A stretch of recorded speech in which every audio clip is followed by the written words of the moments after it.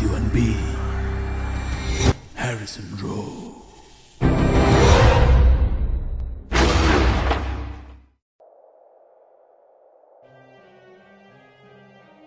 বড় মানুষের ছেলে, বড় মানুষের বাবা, নিজেও বড় মানুষ বটে। কে তিনি? বাংলা সাহিত্য জগতে তেমন মানুষ তো আছেন একজনই। উচ্চনাম পণ্ডিত নামে আপামর পাঠককুলের কাছে যিনি সুপরিচিত। ঠিক ধরেছেন, তিনি সুকুমার রায়। একাধারে যেমন তিনি শিশু সাহিত্যিক, রম্য রচনাকার, ছড়াকার ও নাট্যকার ছিলেন, অন্যদিকেই বিজ্ঞান, মুদ্রণ প্রকৌশল, চিত্রকলা এবং ফটোগ্রাফি বিদ্যাতেও ছিলেন উচ্চশিক্ষিত।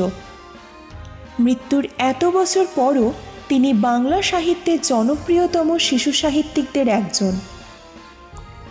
আজ 221B হ্যারিসন রোডের এই ভিন্নাত্মক পরিবেশনাটি তার প্রতি বিনম্র সমর্পণ। এতক্ষণ আপনাদের সঙ্গে আমি ছিলাম নার্গিস। আমার সঙ্গে আছে অনন্যা, সমিতেন্দ্র আর প্রত্যয়। আমাদের পরিবেশিত আগের গল্পটি স্যার আর্থার কনান ডয়েলের শার্লক কাহিনী the adventure of the golden pince নিয়ে যদি আপনি এখনও শুনে না থাকেন, তাহলে চ্যানেলের ভিডিও সেকশনে গিয়ে অবশ্যই শুনে নেবেন। তার পাশাপাশি আমাদের বাকি গল্পের ব্যাপারে কোনো মতামত থাকলে কমেন্ট সেকশনে জানাতে ভুলবেন না যেন। শুরু হচ্ছে আজকের গল্প, শ্রদ্ধেয় সুকুমার রায়ের লেখা দেবতার দুর্বুদ্ধি।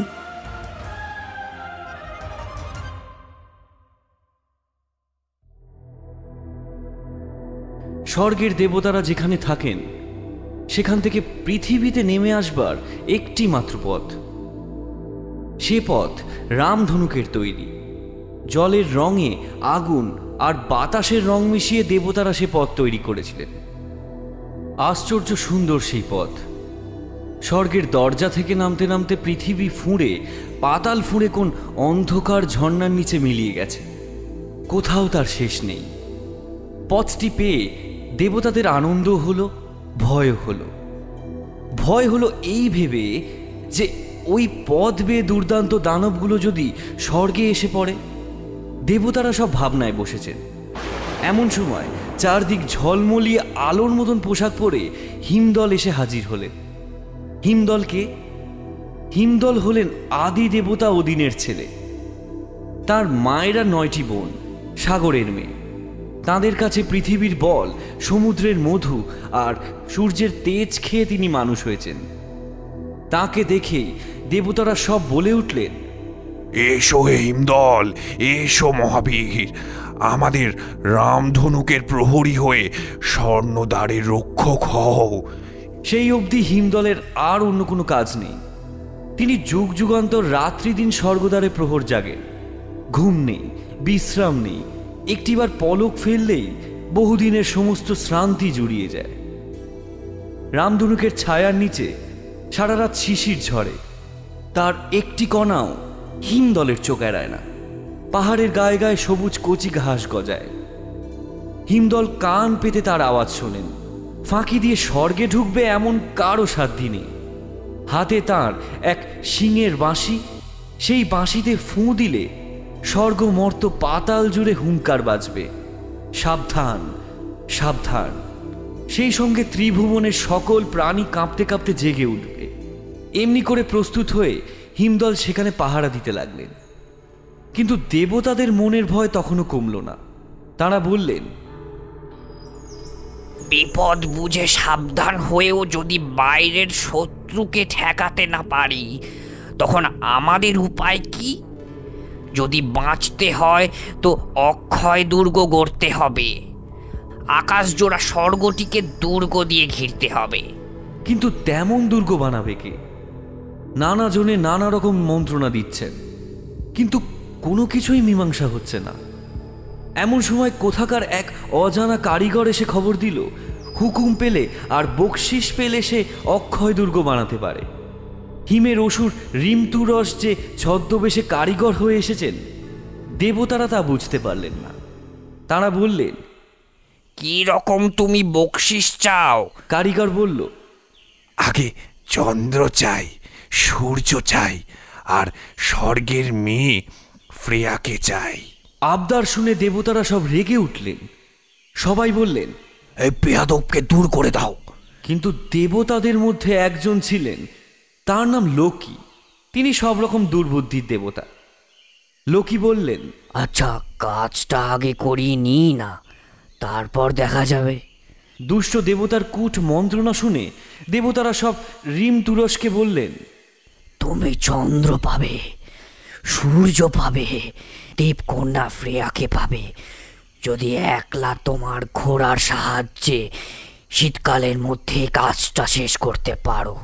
ছদ্মবেশী অসুর বলল, অতি উত্তম, তাহলে এই কথাই ঠিক রইল। সেদিন থেকে রিম তুরসের বিশ্রাম নেই। সারা দিন সে পাথর বয়ে ঘোড়াকে দিয়ে স্বর্গে তোলায়, সারা রাত দুর্গ মানায়। দেবতারা ঠিক যেমন বলে দিয়েছেন তেমনি করে পাথরের পর পাথর জুড়ে আকাশ ফুঁড়ে অক্ষয় দুর্গ গড়ে উঠেছে। শীত যখন ফুরোয় ফুরোয় তখন দেবতারা দেখলেন, সর্বনাশ, দুর্গের কাজ প্রায় শেষ হয়ে এসেছে। একটি মাত্র ফটক বাকি, সে তো শুধু একদিনের কাজ। এখন উপায়? এতদিনের চন্দ্র সূর্য স্বর্গ থেকে খসে পড়বে। সুন্দরী ফ্রেয়া শেষটায় অজানা এক কারিগরকে বিয়ে করবে। ভয় ভাবনায় খেপে গিয়ে সবাই বলল, হতভাগা লোকির কথাই আমাদের এই বিপদ হলো। ও এখন এর উপায় করুক, তা না হলে ওকেই আমরা মেরে ফেলবো। লোকি আর করবে কি?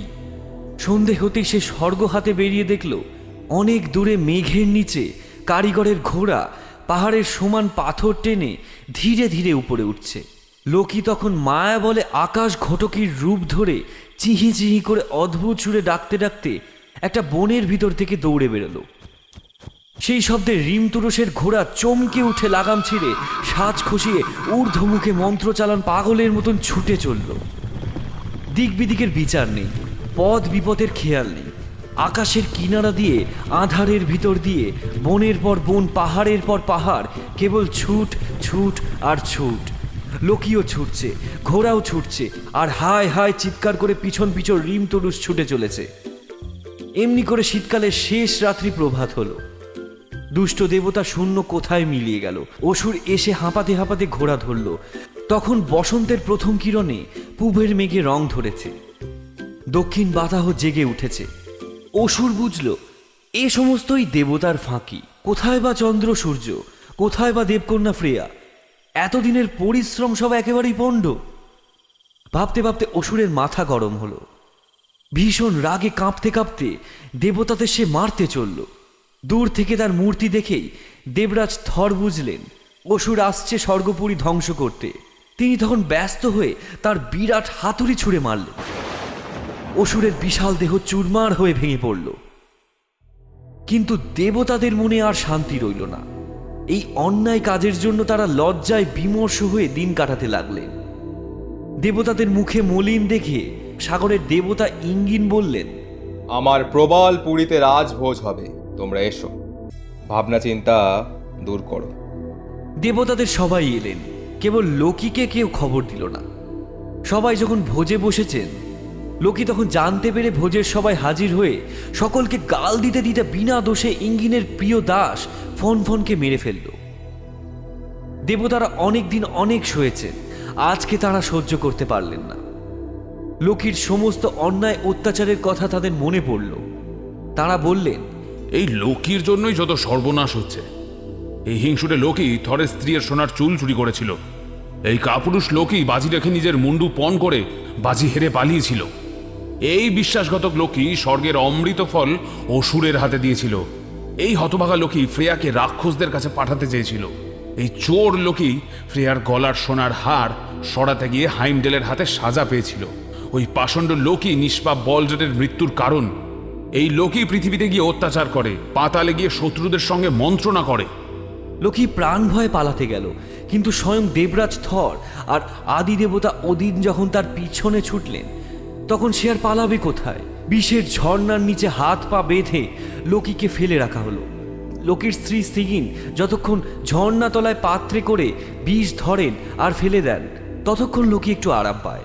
আর সিগিন যদি মুহূর্তের জন্য খেতে যান কি ঘুমিয়ে পড়েন, তবে বিষের যন্ত্রণায় লোকির আর স্বস্তি থাকে না।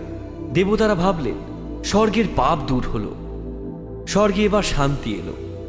কিন্তু হায়, তার অনেক আগেই পাপের মাত্রা পূর্ণ হয়েছে। লোকির জন্য স্বর্গের পাপ মর্তে নেমেছে।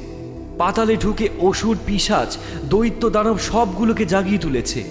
যে বনের লোহার গাছে লোহার পাতা, সেই বনের ছায়ায় বসে লোকির রাক্ষসী স্ত্রী অঙ্গুবর্দা নেকড়ে মুখ পিশাচ রাহুলদের যত্ন করে পাপীর হাড় আর পাপীর মজ্জা খাইয়ে খাইয়ে বাড়িয়ে তুলছে। তারা চন্দ্র সূর্যের পিছন পিছন যুগের পর যুগ ছুটে বেড়ায়। এতদিন খেয়ে খেয়ে তাদের মূর্তি এমন ভীষণ হলো যে চন্দ্র সূর্য ম্লান হয়ে কাঁপতে লাগলো, পৃথিবী চৌচির হয়ে ফেটে পড়ল, আকাশের নক্ষত্রেরা খসে খসে পড়তে লাগলো। লোকি তার বাঁধন ছেড়ে লাফিয়ে উঠল। সৃষ্টির মেরুদণ্ড ইয়গদ্রাশিল বা জগত্তরুর শিকড় কেটে মহানাথ নিধুক বিকট মূর্তিতে বেরিয়ে এলো। আর তারই সঙ্গে ভীষণ শব্দে হিমদলের শিঙার আওয়াজ বেজে উঠল, সাবধান, সাবধান, সাবধান। দেবতারা সব ঘুমের থেকে লাফিয়ে উঠে রামধনুকে রঙিন পথে নেমে আসলেন। সে বিরাট সাপ সমুদ্রের গভীর গুহায় দেবতার ভয়ে লুকিয়েছিল। সে আজ সমুদ্রের জল তোলপাড় করে বেরিয়ে এলো। হিমের দেশের অসুরেরা সব ঝাঁপসা ধোয়ায় বর্ম পড়ে কুয়াশায় চড়ে এগিয়ে এলো। অগ্নিপুরীর দৈত্য দানব মশাল জেলে চারদিক রাঙিয়ে এলো। তারপর আকাশ চিরে দৈত্যরাজ সূত্র এলেন, আগুনের শিখার মতো, প্রলয়ের উল্কার মতো। এসেই তিনি স্বর্গদ্বারের সেতুর উপরে দলে বলে ঝাঁপিয়ে পড়লেন। আর রামধনুকের রঙিন সেতু কাচের মতন গুড়িয়ে গেল। তারপরেই প্রলয় যুদ্ধ। আদি দেবতা অধীনের একটি মাত্র চোখ আর নেকড়ে অসুর ফেনরিসের সঙ্গে লড়তে গিয়ে বিপদে পড়লেন। রাহুর বাপ ফেনরিস, তার মা হলো রাক্ষসী অঙ্গুবর্দা আর বাপ স্বয়ং লোকি। অসুরের প্রকাণ্ড দেহ যুদ্ধের উৎসাহ বাড়তে বাড়তে পাহাড় পর্বত ছড়িয়ে উঠল। তার রক্তমাখা হাঁ করা মুখে ওদিন একবার ঢুকে গেলেন, আর তাকে পাওয়াই গেল না। ফ্রেয়ার ভাই মহাবীর ফ্রগ গোলমালে তার অজেয় খড়গ খুঁজেই পেলেন না। তিনি সূত্রের হাতে প্রাণ হারালেন। দেবরাজ থর ভীষণ হাতুড়ির ঘায়ে সমুদ্রের বিরাট সাপকে খণ্ড খণ্ড করে আপনি তার বিষাক্ত রক্তে ডুবে গেলেন। এদিকে ওদিনের পুত্র বিদার এসে পিতৃঘাতী ফেনরিসকে দুই টুকরো করে ছিঁড়ে ফেললেন। বড় বড় দেবতা অসুর একে একে সবাই যখন প্রায় শেষ হয়েছে, তখন সূত্রের হাত থেকে আগুনের খড়গ ছুটে গিয়ে স্বর্গে মর্তে পাতালে প্রলয়ের আগুন জ্বেলে দিল।